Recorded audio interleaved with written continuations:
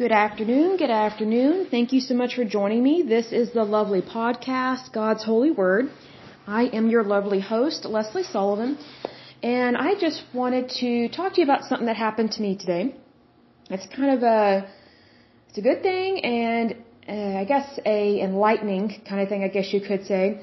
But I just wanted to kind of make a point that it's important who we are around, and also what kind of influence we have on other people, and also what influence people have on us.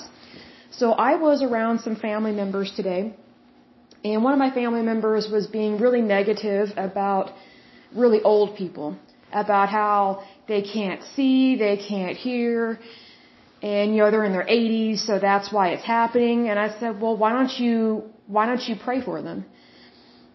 And she just kind of looked at me. I said, well, God can heal that. Why don't you just pray for him? She goes, oh, well, that's true. And it kind of felt like a light bulb came on in her head. So, and what it kind of dawned on me was that sometimes people associate death and disease with the elderly. Death and disease can occur at any time in your life, which hopefully it doesn't happen until you're like well over 100. But I think sometimes we can get negative about other people and think, well, this is what is supposed to happen to your body. This is how it's supposed to be. And that's not true. When you're living in the blessing of God and when you believe in God, you're not supposed to just accept anything less than God's best. Like if I was losing my hearing, I would ask God to restore my hearing and to heal it.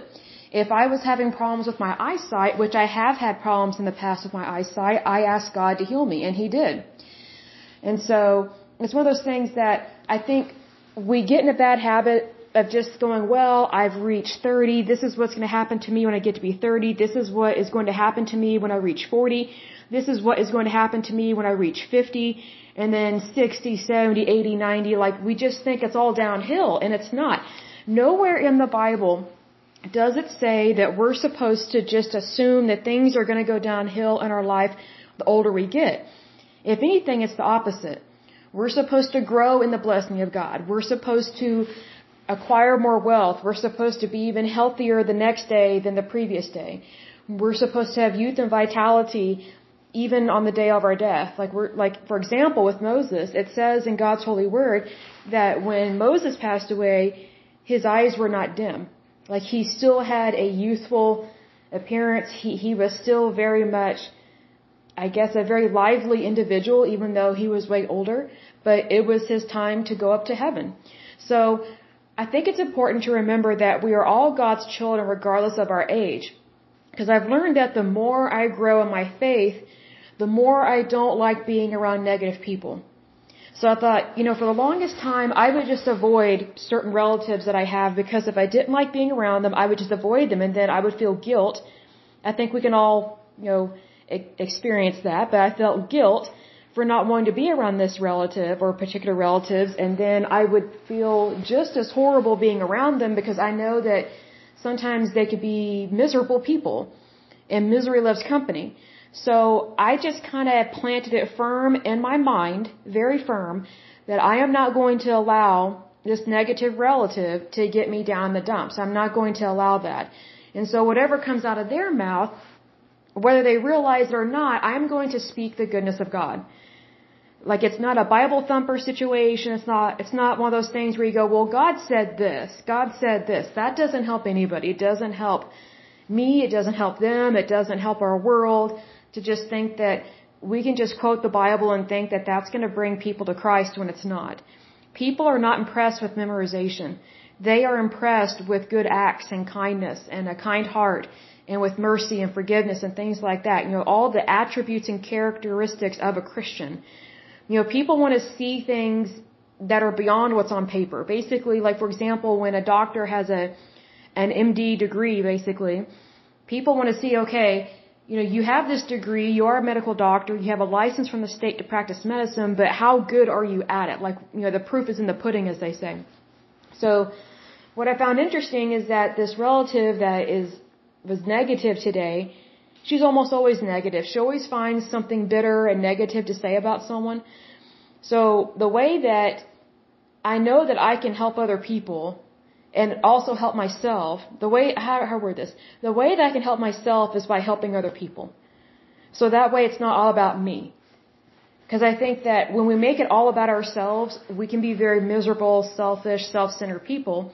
So when you make it about Christ and be Christ-like, then you actually care about the other person. Because I got to thinking about it, if my relative really thinks that way about the elderly, she must be a very negative individual, and she must not have a very good opinion of herself either.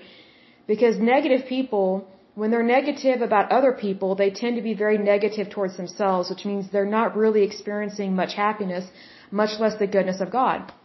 So when I said that about, well, why don't you just ask God to heal them, take it up in prayer, then it won't be a problem. God can heal, and it was just a simple sentence. It wasn't a lecture. It was just something simple, and I saw the light bulb come on her head, and I know it's probably a small light bulb, because here's the thing. When you're around negative people, it can be very difficult to break through that brick wall of their mindset, where they think that their mindset is the correct way, nobody else's is. Like, she's basically got blinders on, and she's only going to look in this one particular direction, even if it's the wrong direction. So it's not a matter of correcting someone, it's a matter of helping someone. And it's important to help others realize the goodness of God in this world, but also within ourselves. Like, we're supposed to let our light shine. And the way I look at it is if someone is being negative, are they reflecting the goodness of Christ? No. If someone is looking down on someone else because they're in their 80s, is that reflecting the light of Christ? No. Nowhere in the Bible does it say that it's okay to be disrespectful to the elderly, or that it's okay to put them down or make fun of them. If anything, it very much speaks against that, meaning God doesn't like that. He does not approve of it, meaning He disapproves of it. So it's one of those things, to walk in the love of Christ means that we have to love everybody, even the unlovable.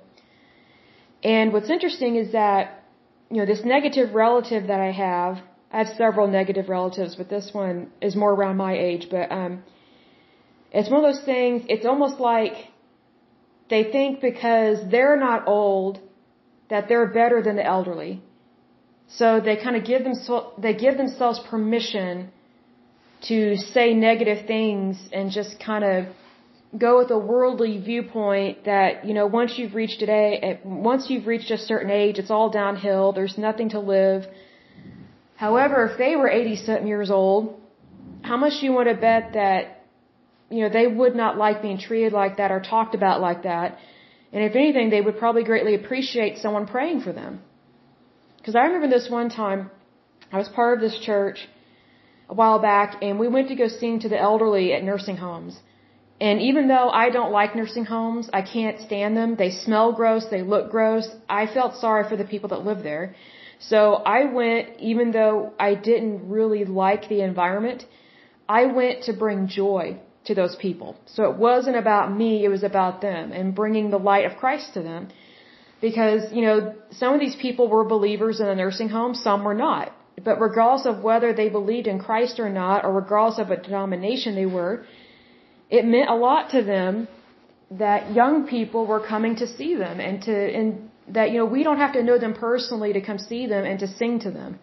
And this is way pre-COVID. But it really meant a lot to these people to not feel forgotten. I think sometimes in our society, especially in the American society, we tend to forget people over a certain age because we think, well, if you can't do the same things as me, then you're not as relevant. That's what I'm noticing in our society, and I bet that's not anything new, but it just kind of seems like it's at a rampant pace right now, where we have like one generation pitted against another, and it's usually, how do I word this? Well, both generations, I think young and old, they both like to think they know more than the other, and I think that's a problem within both generations. Because I've met smart people of all ages, I've also met dumb people of all ages. I don't think it has anything to do with age. What I do wish more people would do is actually read the Bible and read the goodness of God and know that God does not practice favoritism. He is no respecter of persons.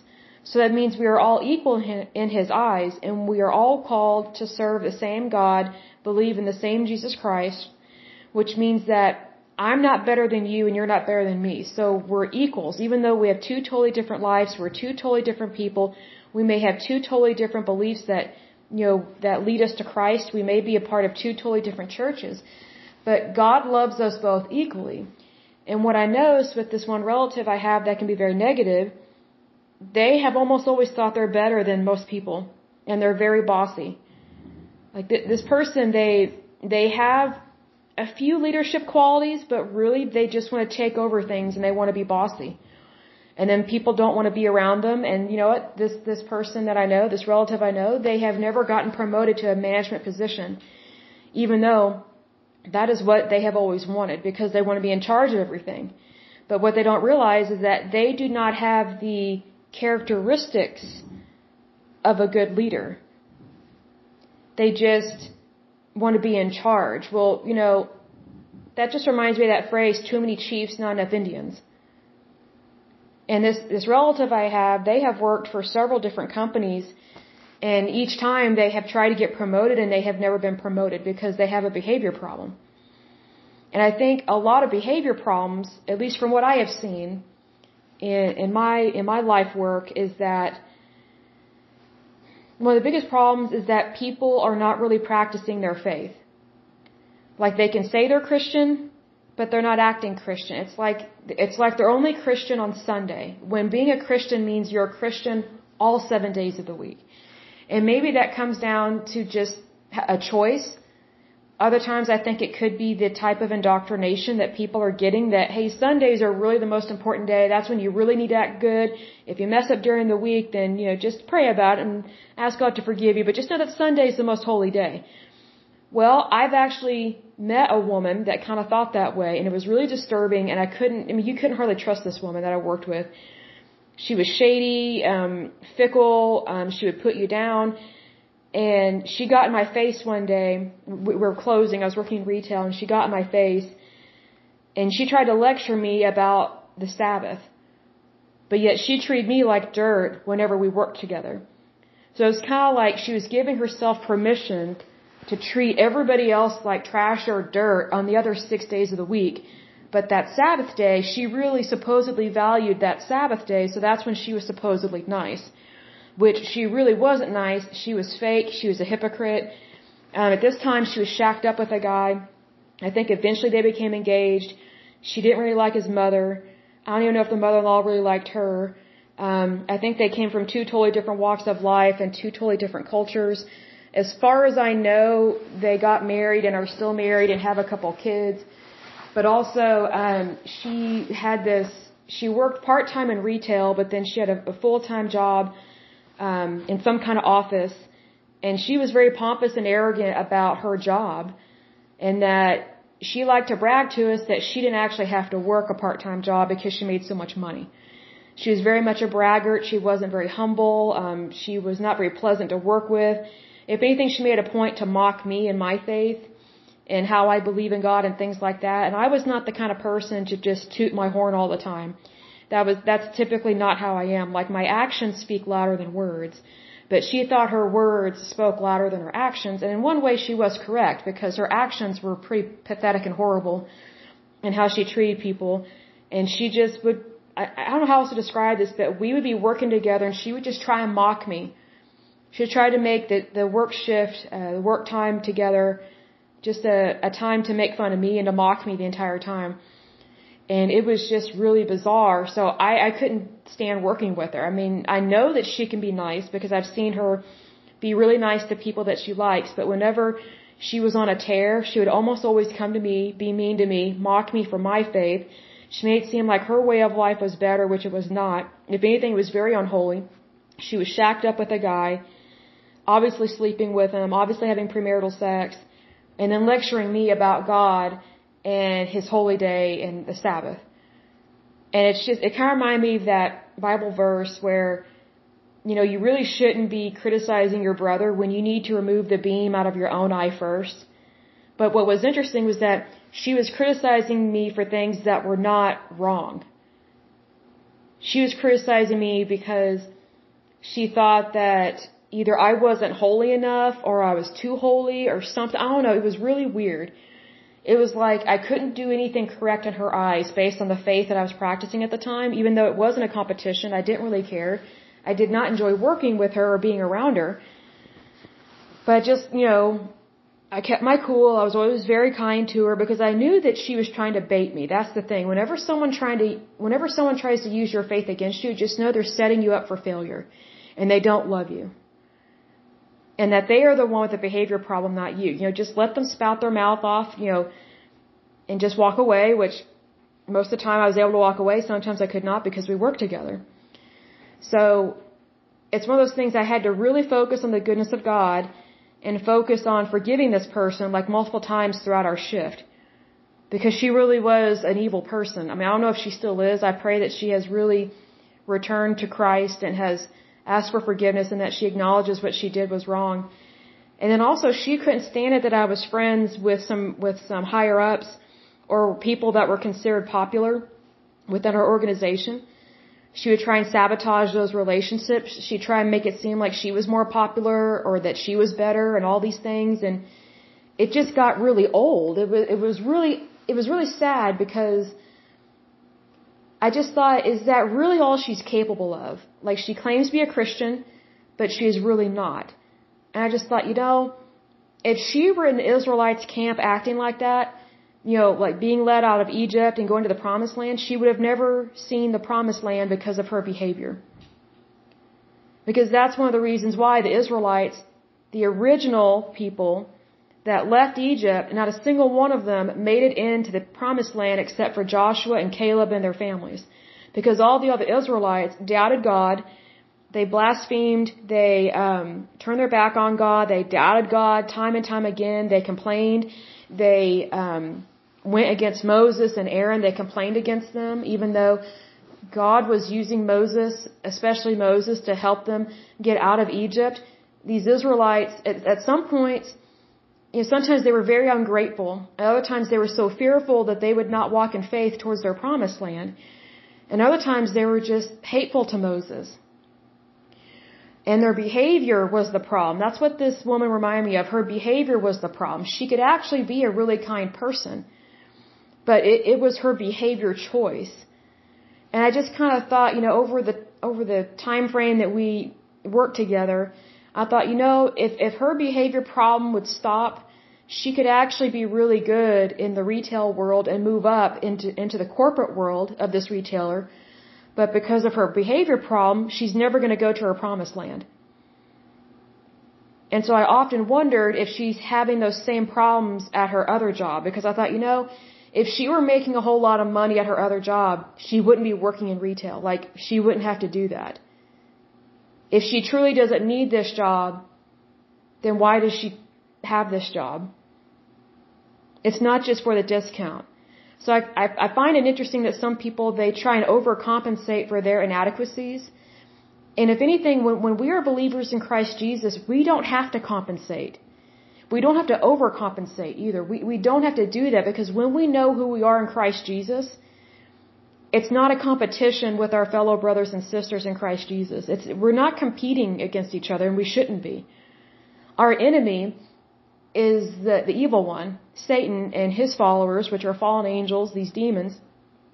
Our enemy is not flesh and blood, but principalities. That's why we fight with different types of weapons. That's why we fight with the shield of Christ. That's why we don't fight our brothers and sisters with force or with hostility or with bad language, things like that, because you're actually... Yes, it's your brother or sister that's being mean to you and cruel to you, which is what she was doing to me. But I knew that there was something else behind it, because sometimes she would get this weird grin, this evil look in her eye. I'm like, okay, she's got a behavior problem, because either she's got a demon in her or she's allowing a fallen angel to drop ideas into her head without her realizing it, that she is behaving in a very horrible, vicious manner. And none of us are called to act that way. None of us. But yet she loved to lecture me about God and the Sabbath, and she kind of reminded me of Satan in a way, because Satan knows Scripture. He quoted it to Jesus out in the desert. See, what people forget is that the devil knows the holy word of God. That's why he quoted it. Like, even, I love it when Jesse Duplantis says this. He says, even the devil goes to church. And it's so true, because the devil knows the holy word of God. He just doesn't want to believe in it. That's why he's an idiot. That's why he's so dumb. That's why every single one of us has the ability to conquer our fears, conquer our doubts, conquer our enemies, but it's not through our own doing. It's not through being human. It's through being Christ-like. That's what it means when it says, greater is he that is in me than he that is in the world. So the way that I kept my cool with this woman was I just focused on Christ. Like, even when she was mocking me, because see, here's the thing, I knew that she wasn't mocking me personally, even though she was, but she was actually mocking the Christ in me. Because she knew there was something different about me, and that's why she targeted me. She didn't target any of the other Christians, because you know what? They weren't acting Christ-like. But she made a point to be mean to me. And she did everything she could to try and turn other people against me. She got a few people to turn against me, but that's their stupidity, not mine. And she tried to get people to be mean to me, to bully me about my faith. And she tried to pry into my private life and find out who I'm dating, and if I have a boyfriend, if I'm getting engaged. If I don't have a boyfriend, then nobody must want me. Like, she could be really cruel. Because she liked to brag about this hot guy that she was dating, and he was just using her for sex. She was an easy lay. See, that's how stupid she was. She thought that she was bragging about how much this guy loved her. He didn't love her, because if he loved her, he would not be having sex with her outside of wedlock.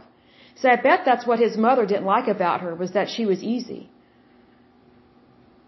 Because from what I understood, from what she told me, I don't know why she told me this, she told me that her boyfriend or fiance or whatever came from a really strict background, and that his mother did not like her.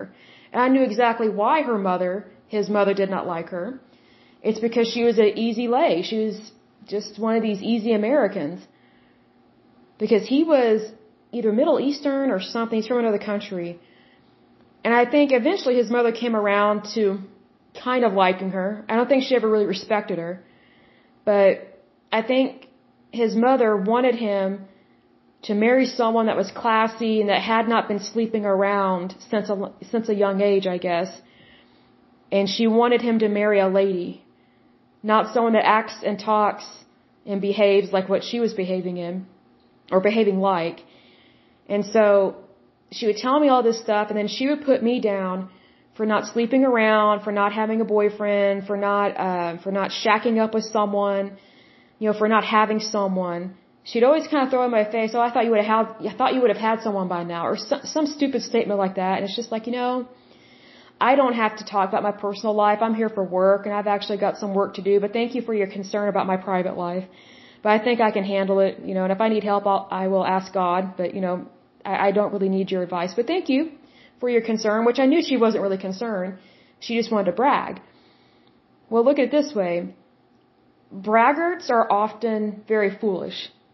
Because what they don't realize is that when they're bragging, they're actually conveying a lot about their lifestyle, and they're actually revealing secrets about themselves that they don't realize what they are revealing. And I just wondered if the guy she was dating would have wanted her talking like that in a very public place in retail. And, employees could hear it, coworkers could hear it, customers could hear it, and customers were not falling for her behavior issues, her problems. I don't know how she ever really sold anything, but she must have convinced somebody. But it just really, it's one of those things where you have to pray for people like that, because that's what we're called to do. So even though she did everything she could to make me miserable, and I was always weary of her whenever she would be nice to me, because I was like, okay, if she's being nice, that means she's about to be really mean and cruel, because that was her behavior. That was her pattern of behavior. She'd be really mean, then really nice. Really cruel, then really nice. She was so fake. But it was always about her. And it's just like, I just show up to work, and I worked full-time in retail at this particular time. And she really liked to rub it in my face that I was working full-time retail, and that at the time I didn't have a good cushy office job like she did. But I just thought, I was so grateful that I didn't work with her at the office she worked at, because I don't think I could have stood it. I don't think I could have stand working with her because of her behavior problem, and her personality was just really abrasive and weird. And she just wasn't normal. See, that's what I was talking about earlier in a previous podcast, where just because someone's married, that doesn't mean they're better than single people, and that doesn't mean that they're normal. Most of the people I've met that are weird are married. And the reason why is because they marry people that are just as weird as them, if not worse. Because you tend to attract someone similar to you. It's not always the direct opposite. Like, people may think that they're just always marrying an opposite, like a talker, as opposed to someone that's shy. It goes beyond that. Because misery loves company. So then when I met her boyfriend, he wasn't really that nice of a person. I thought, this is why they make a good match, unfortunately. But I do think that if they truly gave their life to Christ and turned over a new leaf, I think their marriage would completely fail, because I think they would realize they married the wrong people. They should have never married each other. They should have never had kids together. And that they are definitely not really a match when they grow together in Christ. Because sometimes that's what happens with marriages. Sometimes that's why marriages fail, is that there's some people, they should have never been married to begin with. They should have never been married to the person that they're married to. Because sometimes you'll find that when people give their lives to Christ and they start growing in their faith, they realize they married the wrong person. Or maybe they're dating the wrong person, which if you're dating the wrong person, that's a way easier fix. Just dump them and move on. But sometimes relationships don't work out, because what Jesus does, He calls us to a better version of ourselves. And it's when we realize who that better version is of ourselves, that's when we realize what we're really supposed to be doing in our life. See, that's how Jesus calls us to Him, and how we let the light of Christ shine forth out of us. We basically let it shine out of our soul, which is, we are the tabernacle of Christ. That's why our bodies are supposed to be kept holy. And for those that don't understand what holy means, holy doesn't mean that you become a nun or a priest, not by any means. If anything, I hardly ever meet a nun or a priest that's actually happy. Nun or priest that's actually happy. They're usually almost always miserable. So I would not suggest becoming a nun or a priest by any means. But to be holy means that you just follow God's holy word, and that you follow His commandments, and that you believe in Him. People often think that being holy means you never have sex. That's not true. God created sex. And if people were not getting married and procreating, we wouldn't have a population. When God blesses your marriage, which I would strongly suggest that you get your marriage blessed, and that doesn't mean you go to a priest or anything. You can, but if you're not Catholic, I for sure wouldn't go. But you can ask someone, your preacher, your pastor, to speak a favor or to speak a blessing over your marriage, because God wants to bless you. And we see that all throughout the Bible, but especially in the Old Testament.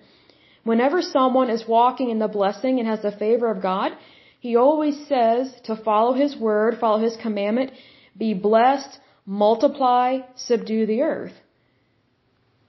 So if anything, this may sound shocking to people, but, it's a blessing from God to be able to get married and to procreate.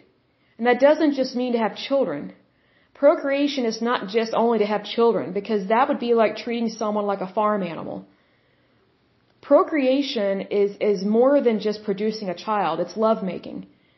Our Heavenly Father created us so that we could make love.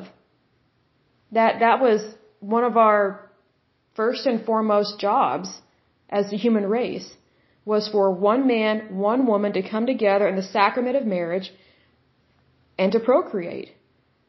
Whether or not you have a kid, you're not always going to produce a child every time you have sex.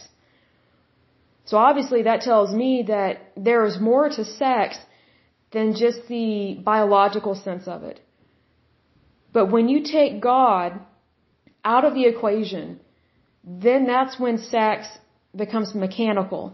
And it's no longer seen as a gift from God. It's no longer seen as a blessing. And so that's why this one woman I worked with was so miserable. She was actually a miserable human being on the inside, because she knew that she was living outside God's covenant. the sacrament of marriage. And that's why both of them were miserable, because it's one of those things like, if you cause someone else to sin, that's a greater sin than actually sinning, because if you know it's wrong, and you're trying to bring someone down to your level of sin, then technically your sin is just as great, if not greater. Because you're causing one of God's sheep to stumble and fall. And Satan loves it when we stumble and fall. He loves it when we use things out of God's timing. When we take things and manipulate it and pervert it. And take it out of God's covenant. And people don't want to hear that. They want to just be given permission to do what they want, when they want, how they want. But that's not the calling on our lives. So when I'm talking about living in holiness, it means to simply believe in God and follow God and believe in Jesus Christ. It really is that simple. And just know in your heart and your soul what you're supposed to do and what you're not supposed to do. I think sometimes we make it so complicated that we just make ourselves miserable. And I think that one way to really bring down the number of unwanted pregnancies and really lower the numbers of sexually transmitted diseases is to really encourage people to wait till they're married to have sex. Wait till you're married. Because that's when it's supposed to happen. Because when you're married to one man to one woman, then you can't possibly bring in a sexually transmitted disease because neither of you are sleeping around. And I think that, it's a blessing to find your one true love. I think we've gotten out of communion with God so bad that we forget that God wants to bless us with a wonderful spouse.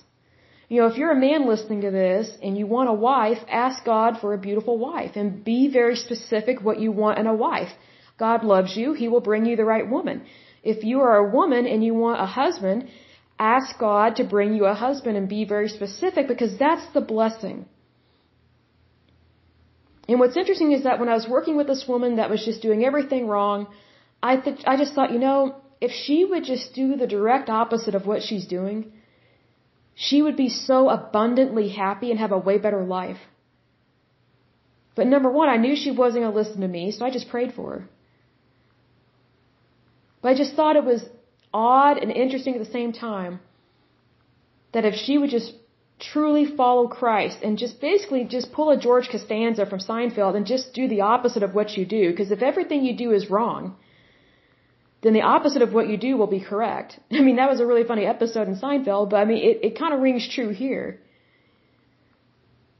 When you live in the goodness of God, it's not meant to make your life miserable. It's to bless you far above and beyond anything and everything you have ever known. And when you believe in the goodness of God and you believe in God the Father, the Son, and the Holy Spirit, you have nothing to lose and everything to gain. And I say go for it. Be who God wants you to be and be specific in your prayers. So that way you know what to look forward to. And also that way you know when your prayer has been answered. Because I think when people just lift up these wimpy, just generic prayers, oh Lord bless me and anything and everything, that's a wimpy, pathetic prayer to me, because you're not taking the time to be specific, and it's kind of insulting to God and to yourself. Because I look at it this way, when people go to McDonald's, they don't just say, oh, I'll just take anything on the menu, just ring it up. They were like, no, you have to tell us which one you want, because we don't want to give you something and then you say, oh, I don't like this. Like, you need to be specific. Like, if you know what you want at a restaurant, or if you know what you want at a job and what you want to get paid, then every single one of us should be that specific with God, because He cares. And He wants to hear from us. And some people will say, oh, well, that's just turning God into a genie, or a slot machine God. Not at all. That is not that at all. I think Christianity has fallen for some lies from the devil. And it's encouraged Christians to be quiet and to shut them up and to not go to God with their specific requests, because that's what Satan wants. He wants us to be quiet. He wants us to be as generic, as mellow, as much as we can live in the gray area. That's where Satan wants us, but that's not where Christ wants us. Not at all. He wants us to believe in Him and Him alone, Jesus Christ. He wants us to be followers of Christ. And Jesus wants to answer your prayers. He wants to take your prayers and petitions to His Heavenly Father. I just think it'd be really weird if Jesus were to take your prayer, your general prayer, and His Heavenly Father goes, what do they want? And Jesus says, I don't know. They just have this general prayer, and so I don't really know. I mean, I know what they need, but they're not asking for it. I know what they want, but they're not asking for it. I mean, it's like going to a bank and you say you want $100 and the teller says, how do you want it? And you say, oh, I don't know. And the teller says, okay, well, I'll just give you 520s. And then so they give you 520s and you go, well, that's not what I wanted. And the teller will say, you said you didn't care how you want it, or it didn't matter. When actually it does matter, because it did matter. It's the same thing when you go to your Heavenly Father in prayer. Be specific, because when you are specific, then you are acknowledging what is close and dear to your heart.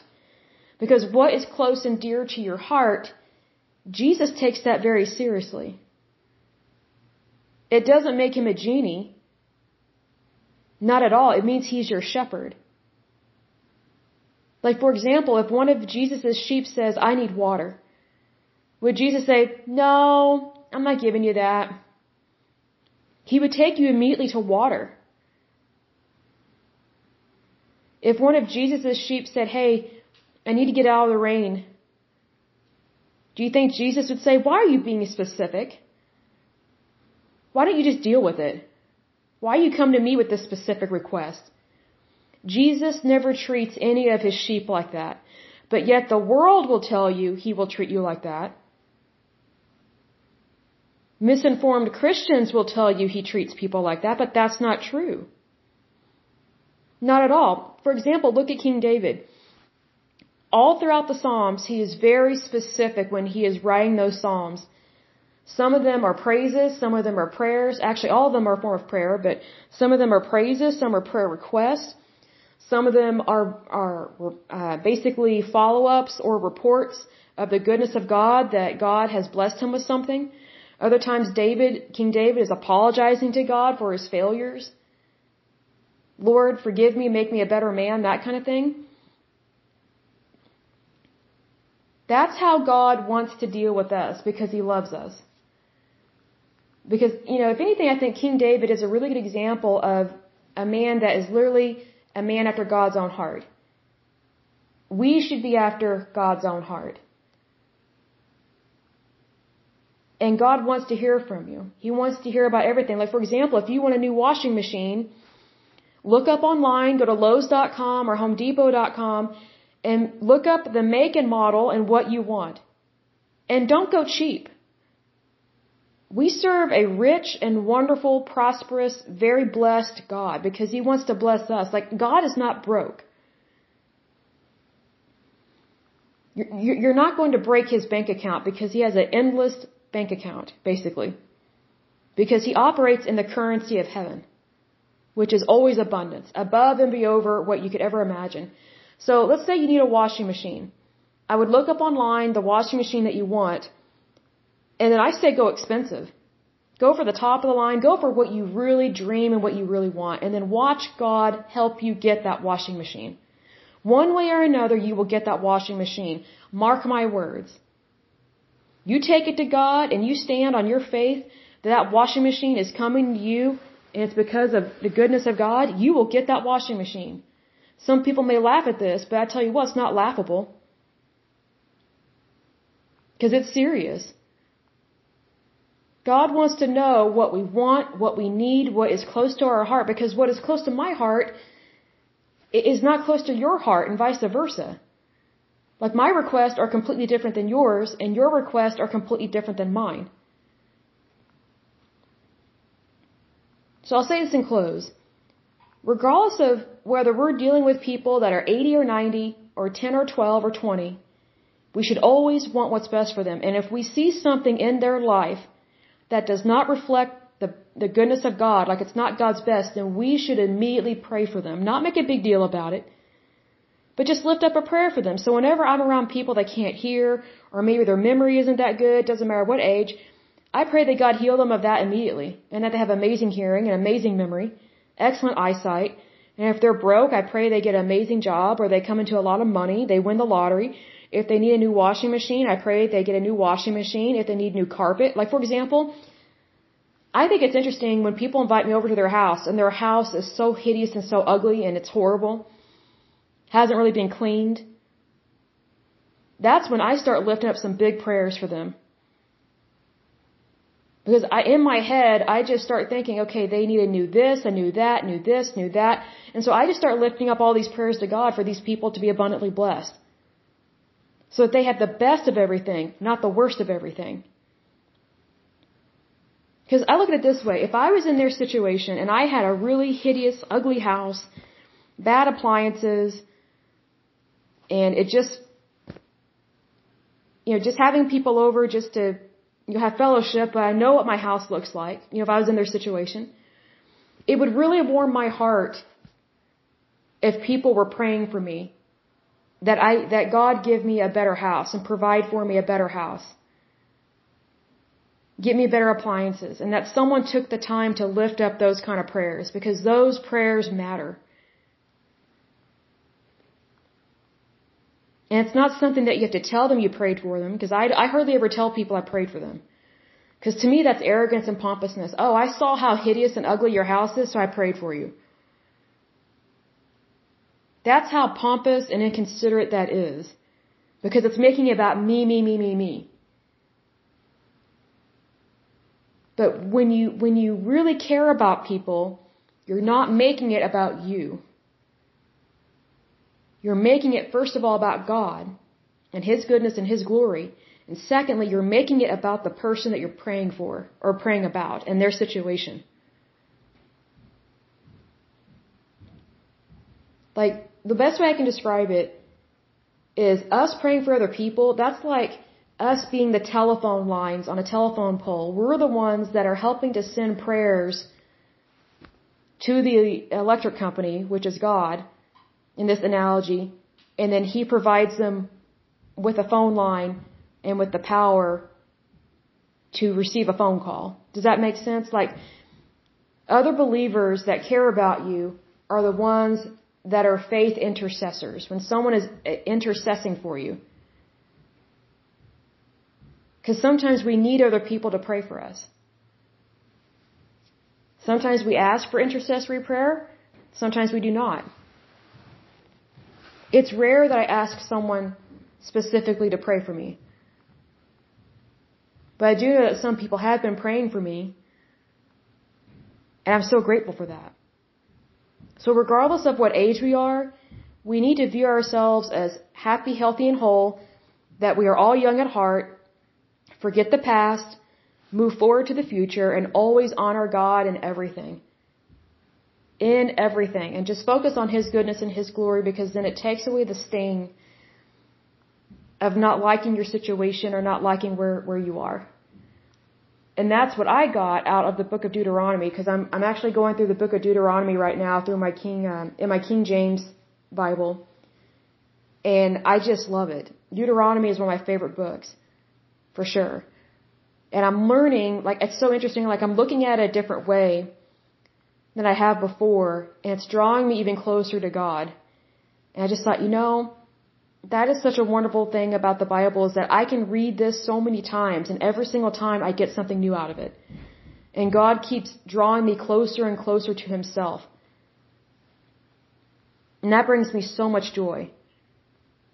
Because every time I read the Bible, I learn something new that I didn't know before. See, that's the goodness of God. He enlightens the mind. He comforts the soul. He heals the brokenhearted. That is the love of our Heavenly Father, given to you and to me. So until next time, I'll go ahead and end this podcast. But until next time, I pray that you're happy, healthy, and whole, that you have a wonderful day and a wonderful week. Thank you so much. Bye-bye.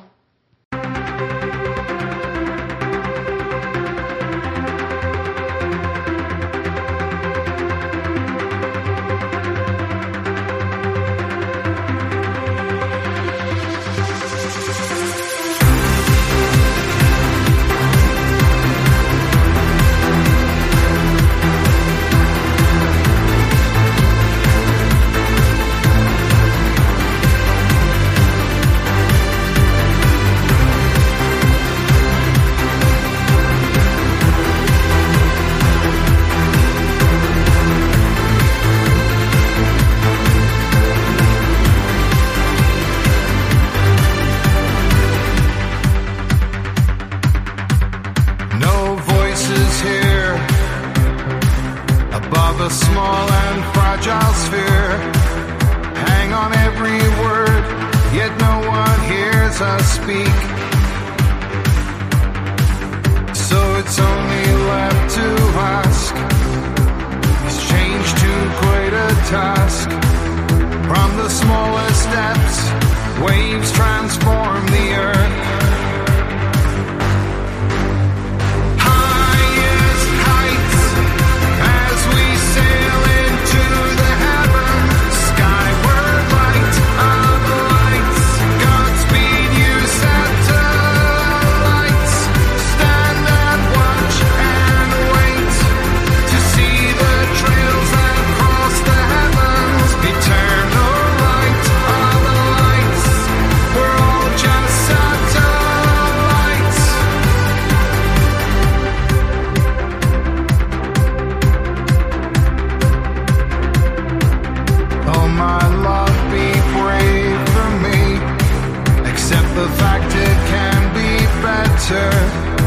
Don't let this world go down without a fight. And I still hold a firm belief that we borrow from our children, and we pay the price in this life or the next.